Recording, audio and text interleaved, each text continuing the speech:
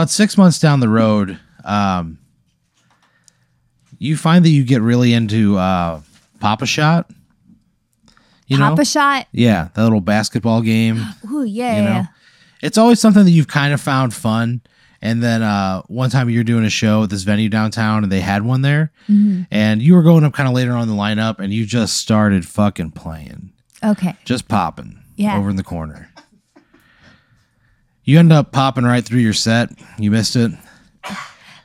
They end up popping through what set? Is it music or the show? Comedy? It's comedy. Okay. You're doing stand-up on the show and you just fucking popped right through it.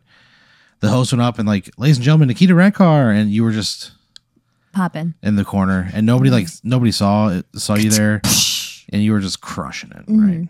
You get really into it, so much so that you're like, you take like stock of your life, and you're like, you know what? I think what I'm going to start doing is I'm going to start using this to my advantage. So you start like shooting videos of yourself doing Pop-A-Shot and like Twitch streaming and like because no one else is watching. It's Pop-A-Shot. It's just like I think it's a thing that nobody else is doing, and you think that to yourself, and it turns out that it works pretty well. You're generating like a little bit of income doing that. Every day, your passion for Pop-A-Shot just grows a little bit. Because I'm getting money off of it. You're getting money off of it, and it's just a thing that you can do and zone out, and it's very calming and almost meditative in a sense. You just zone out, and you come out of you're just in like a coma, like a Pop-A-Shot coma, and you come out of it and you just feel the flow. That's totally the flow. Refreshed. Yeah. It's something that's changed your life for the better in so many ways. Okay. So you're excited to see that there's like a national Pop-A-Shot competition coming to Austin.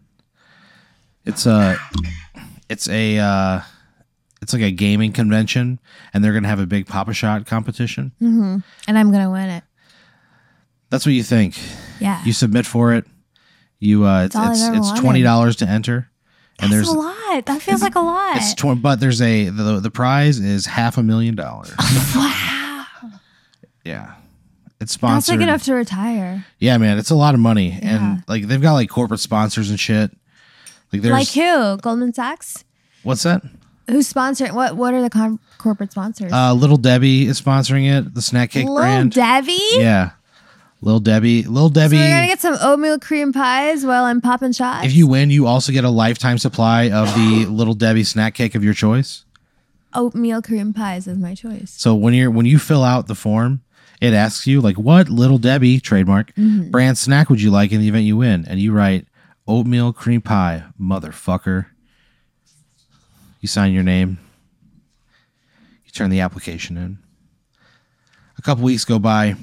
You get an email notification that's got, like, a schedule of events. And there's, like, they tell you where, like, the parties are at, and if you need parking to call this person, just the whole itinerary. So it's like a Pop-Shot festival. It's like a gaming festival, but there's a Pop-A-Shot competition. It's like the highlight of the festival.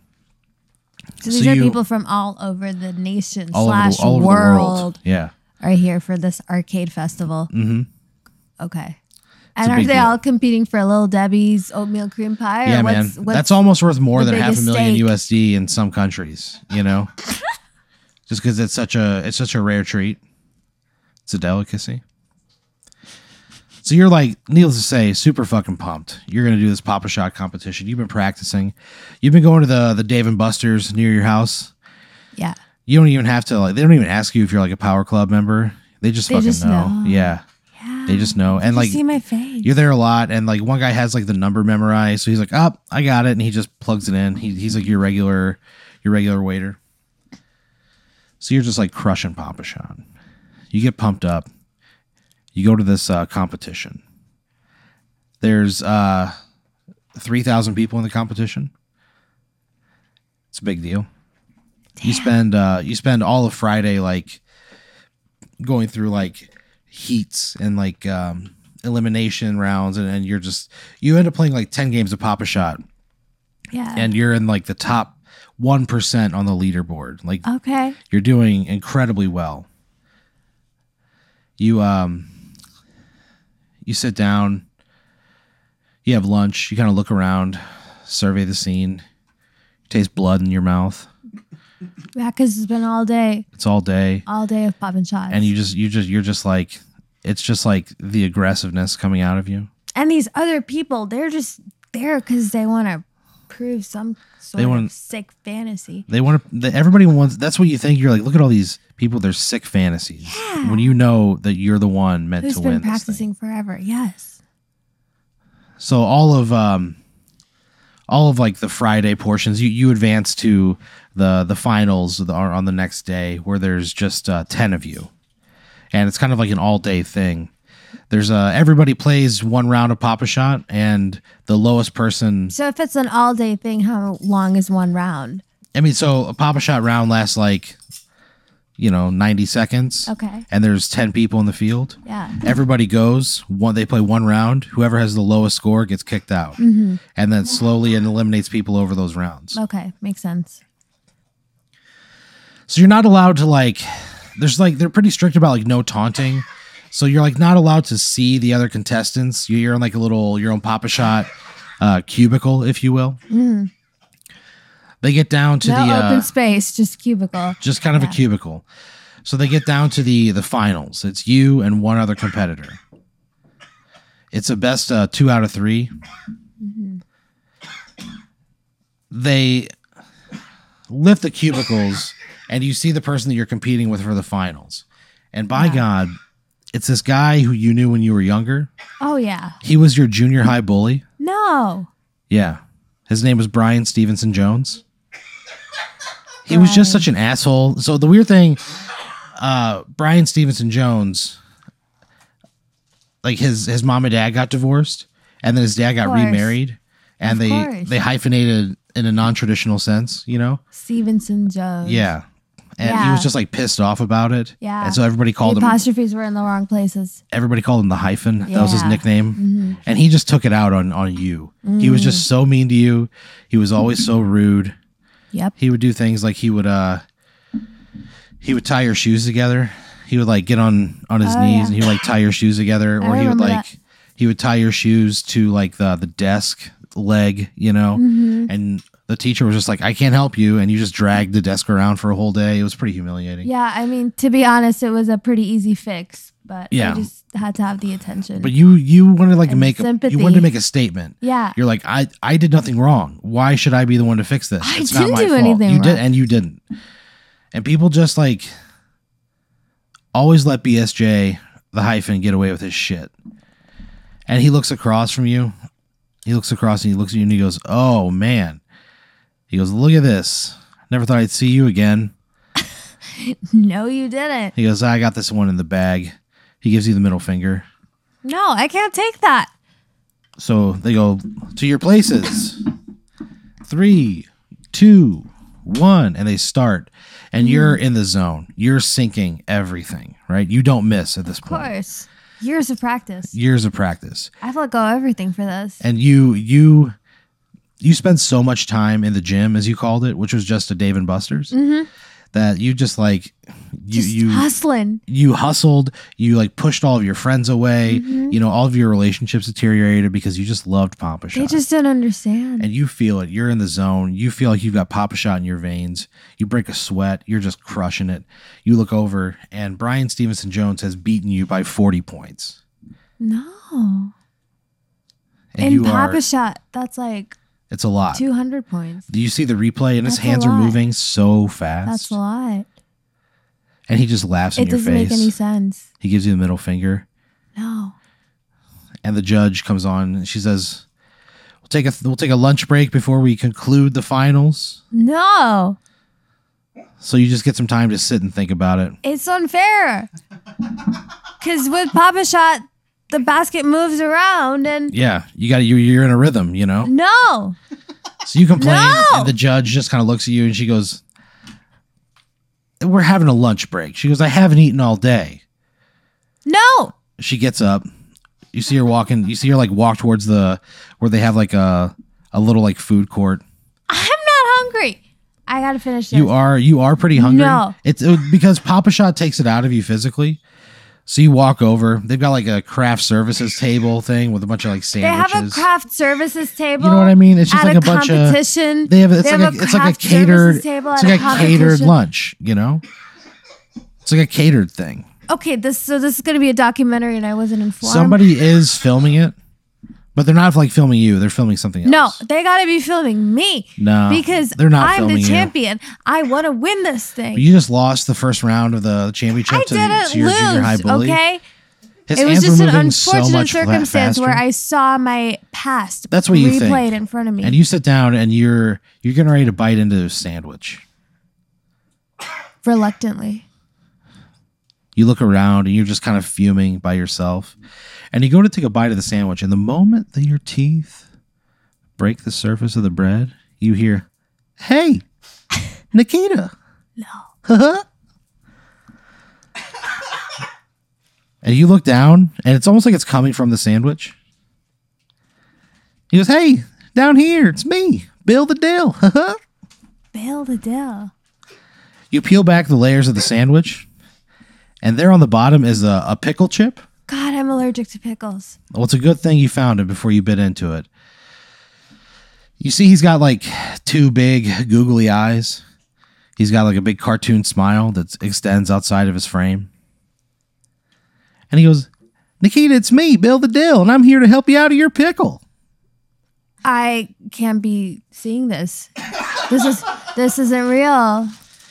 He goes, "I'm just here to help you." No, I haven't slept in so many days. You feel like your eyes get heavy. Yes. And you kind of rub them, and when you open them again, yes. You see that his smile is now like just like a big normal like fleshy smile. He's got on a leather jacket. He's a pickle with a smile and a leather jacket. And you look at the top of that pickle chip, and it's just a thick jet black pompadour at the top of that pickle chip. You try to imagine him combing it, and the idea you can't process it. That's how thick that pompadour is. Wow. So what would you do? I would say, tell me what a pompadour is. He says, "A pompadour's this." And you see the arm of the leather jacket move, even though you know there's not an arm in it. And he like runs the leather jacket through his hair. It's just like a style, like Elvis would wear a pompadour. Oh, yeah. It looks fucking good. He looks like a greaser, you know? Looks good. No. So my delusions have taken the form of a bully and someone I want to fuck at the same time. I mean, I can't tell you that part. Maybe you do. But it's a pompadour and it's Elvis. But that's on a pickle chip that you're talking to. Bill the Dill. He's a pickle chip. He's trying to help you out. He's offering to help you. Even though I said I'm allergic to pickles? Yeah, I mean, you don't have to do anything. Like so he goes on to explain that he's part of the Pickle Clan. It's an intelligence network. Anywhere on Earth where there's a pickle, that pickle can see and observe what's going on around it and relay that information to pickles everywhere. So anywhere there's a pickle, they're watching you. Even if it's not a threat to national security. Yeah, like a Papa Shot competition. Yeah. Wow. So he goes on to tell you that he knows how you can beat your bully, Brian Stevenson Jones. Yes, tell me. He goes, "You just got to do one thing for me." What is it? Bill goes on to tell you that there's been somebody who's committed a couple of murders in town. So all I have to do is find this person and invite them not to jail, but to a Papa Shot competition. No, you need to kill that person. But I don't have any experience doing that. Bill the Dill tells you, he goes, "That's the trade. You take care of me, I'll help you out of your pickle. I can help you win and beat your bully." All right, Bill. So where should I put you? Just in my pocket? Just be carrying around a pickle? He goes, "I don't need to be there." Wet old pickle in my pocket? He goes, "I don't need to be there." He goes, "I'll give you the address. You go take care of it, and then come see me, and I'll help you out." Yes, that's wonderful. Thank you so much. You're very generous. He goes, "No problem," and he waves the leather jacket. The smile dissipates. You pick the pickles off because you're allergic. All right, pony pickle. So you when you go to like pick up your tray to leave, there's just a note on the bottom. It's a room number, and it's on a La Quinta Inn letterhead. There's an address there. Would you go to the La Quinta Inn? No. Why not? Are you going to help Bill the Dill, who's going to get you out of your pickle and help you beat your bully? Or do you decline? I decline. So you decide not to help Bill the Dill. You decide not to kill this killer. No, because a hotel room with a random number on it isn't the way to go. He's just telling you where that person is located. No, I don't think he's located there. I think that's a trap. I mean, he's part of the Pickle Clan. I don't trust it, though. I don't trust it because I'm allergic to pickles. Yeah. So you wind up like... So this pickle that came out of nowhere is telling me he that didn't come out of has nowhere. the answer Somebody to put him beat on that my sandwich. bully, and then he tells me to go to a random hotel room? Yeah. No. He's there to help you get out of your pickle. My lady spidey senses are tingling. I'm not going to that hotel. You don't know if it's Lady Spidey sense or if you did get some pickle juice on you, but you are tingling. So you think about it for a second, and you just don't trust Bill the Dill, No. despite his friendly demeanor and beautiful pompadour. Not anymore. You take the address, the letterhead, you crumple it up and throw it away. You steel yourself for another game with the hyphen. Yep. He beats you so bad. No. He doubles your score. He beats you. There's no way. He beats you 88 to whatever that is by 2. I'm not good at math. 44. No, times 2. So I have 88 and he has 176. There you go. Come He beats you so bad. He looks at you the whole time. He doesn't stop looking at you while the game is going. He's just throwing them in, laughing while he's staring at you. He's not even looking at it. He's so fucking good. He beats you by such a margin that they rename 176 in Papa Shot. his hands are that fast, dude. So he wins $500,000. He wins a year supply of oatmeal cream pies. No, that's what I wanted. He doesn't even want them. He would rather have zebra cakes, but what he does is how they send it to you every week. They send him a box of oatmeal cream pies, and every week for the rest of your life, you receive a box of oatmeal cream pies in the mail that he took a shit in. No. But you don't have to worry. So the cream inside. No, he just shit in the box. Oh. So the pies are still good. You could eat them if you wanted to, but there's definitely a turd in every box. By shit. I mean, they're plastic wrapped, but there's definitely a turd in every box. Oh, no. So you go home. You feel like you'll never be able to conquer your Mount Everest. You wind up giving up on Papa Shot. The spark just kind of goes out of your life. You work an office job for the next 20 years or so. And then you decide you're going to go hiking. You end up slipping on a cliff in the Grand Canyon. You break your leg. Was I trained at all? Huh? Or I just went hiking? You just went hiking. You went hiking with no provisions because you kind of wanted it that way. You break your leg. You can't move. You die out in the sun. Vultures eat your eyeballs. What? Yeah. Vultures eat your eyeballs. No. Rewind to where I died. How did I die? You broke your ankle in the Grand Canyon. You don't die when you break an ankle, man. You couldn't walk, and there was nobody who was going to rescue you. You were alone out there. Okay, so you twisted a little bit. No, you tried. Nuh-uh. It just hurt so bad. I refuse to die of a broken ankle. I mean, you didn't die of a broken ankle. You died of starvation, and then when those vultures picked your eyeballs out of your head, that also killed you. But so as you were like laying there on the ground, just mere moments from death. From an ankle twist? I mean, you broke your ankle or your leg. You broke your ankle and your leg, and you laid there, and just in the hot sun, you just kind of baked. I could have hopped around with my other leg. You tried that. And you broke that leg too. Aaron, I'm not dying from an ankle twist. So you broke both your legs, and you laid in the hot sun of the Grand Canyon. No, you said one leg. Yeah, that's what started it, but eventually you broke the other one. So you break both your legs. What? From trying, you were overcompensating from your one broken leg, and you snapped the other one. You fell to the ground. Nobody was around. You lay there in the hot sun. And the last thing you hear before you die is a set of hikers like coming up on your body, and they go, "Hey, is that somebody down there?" And they go, "I don't know." And they throw a half-eaten cheeseburger at you from like way up. It hits you in the face, and you just smell That dill pickle. I wouldn't And eat it all says, of I could have helped you. And then it falls into your mouth and you're allergic, and that also contributes to your death. He tried to help you and you spurned him. He fucking died. From eating my enemy. Yeah, you died.